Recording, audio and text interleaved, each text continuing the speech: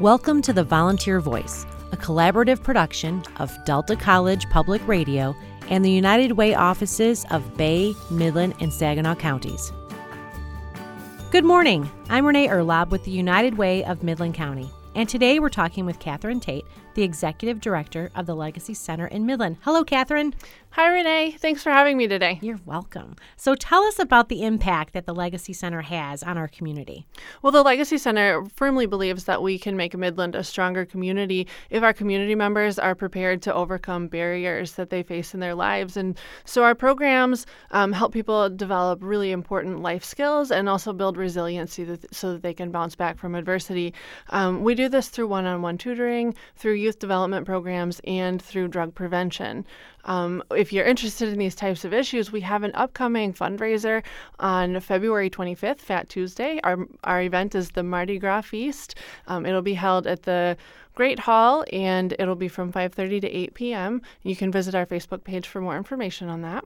So I know that you reach a great amount of people. Do you have a success story that you could share with us? I would love to. We just tested a young child who entered our tutoring program a year ago.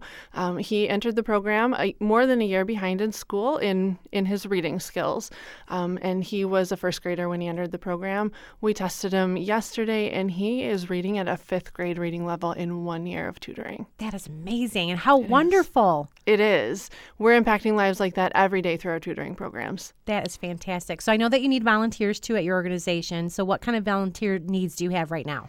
Our greatest volunteer need is that we need volunteer tutors to work with any age of person. We have two programs. One is specifically targeting younger kids who are in primarily elementary school, but any grade level. And then we have adult tutoring for English as a second language and adult basic education.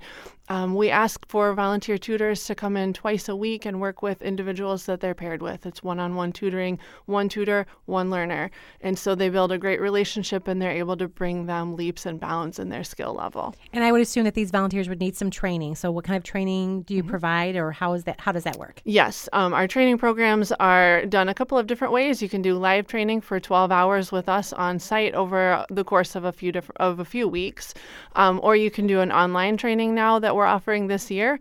And so once the training is all set up and completed, then we are prepared to pair you with a learner. And how could people get a hold of you if they're interested in volunteering or want to know more about the fundraising event? They can call us at 989-496-1425, or you can visit our website, tlc4cs.org, or visit our Facebook page, The Legacy Center. Awesome. Well, thank you, Catherine, for joining us and telling us more about the Legacy Center in Midland. Thank you. The Volunteer Voice is a weekly production of Delta College Quality Public Radio and your Great Lakes Bay region of United Ways. To get involved in a volunteer project, please contact your local United Way.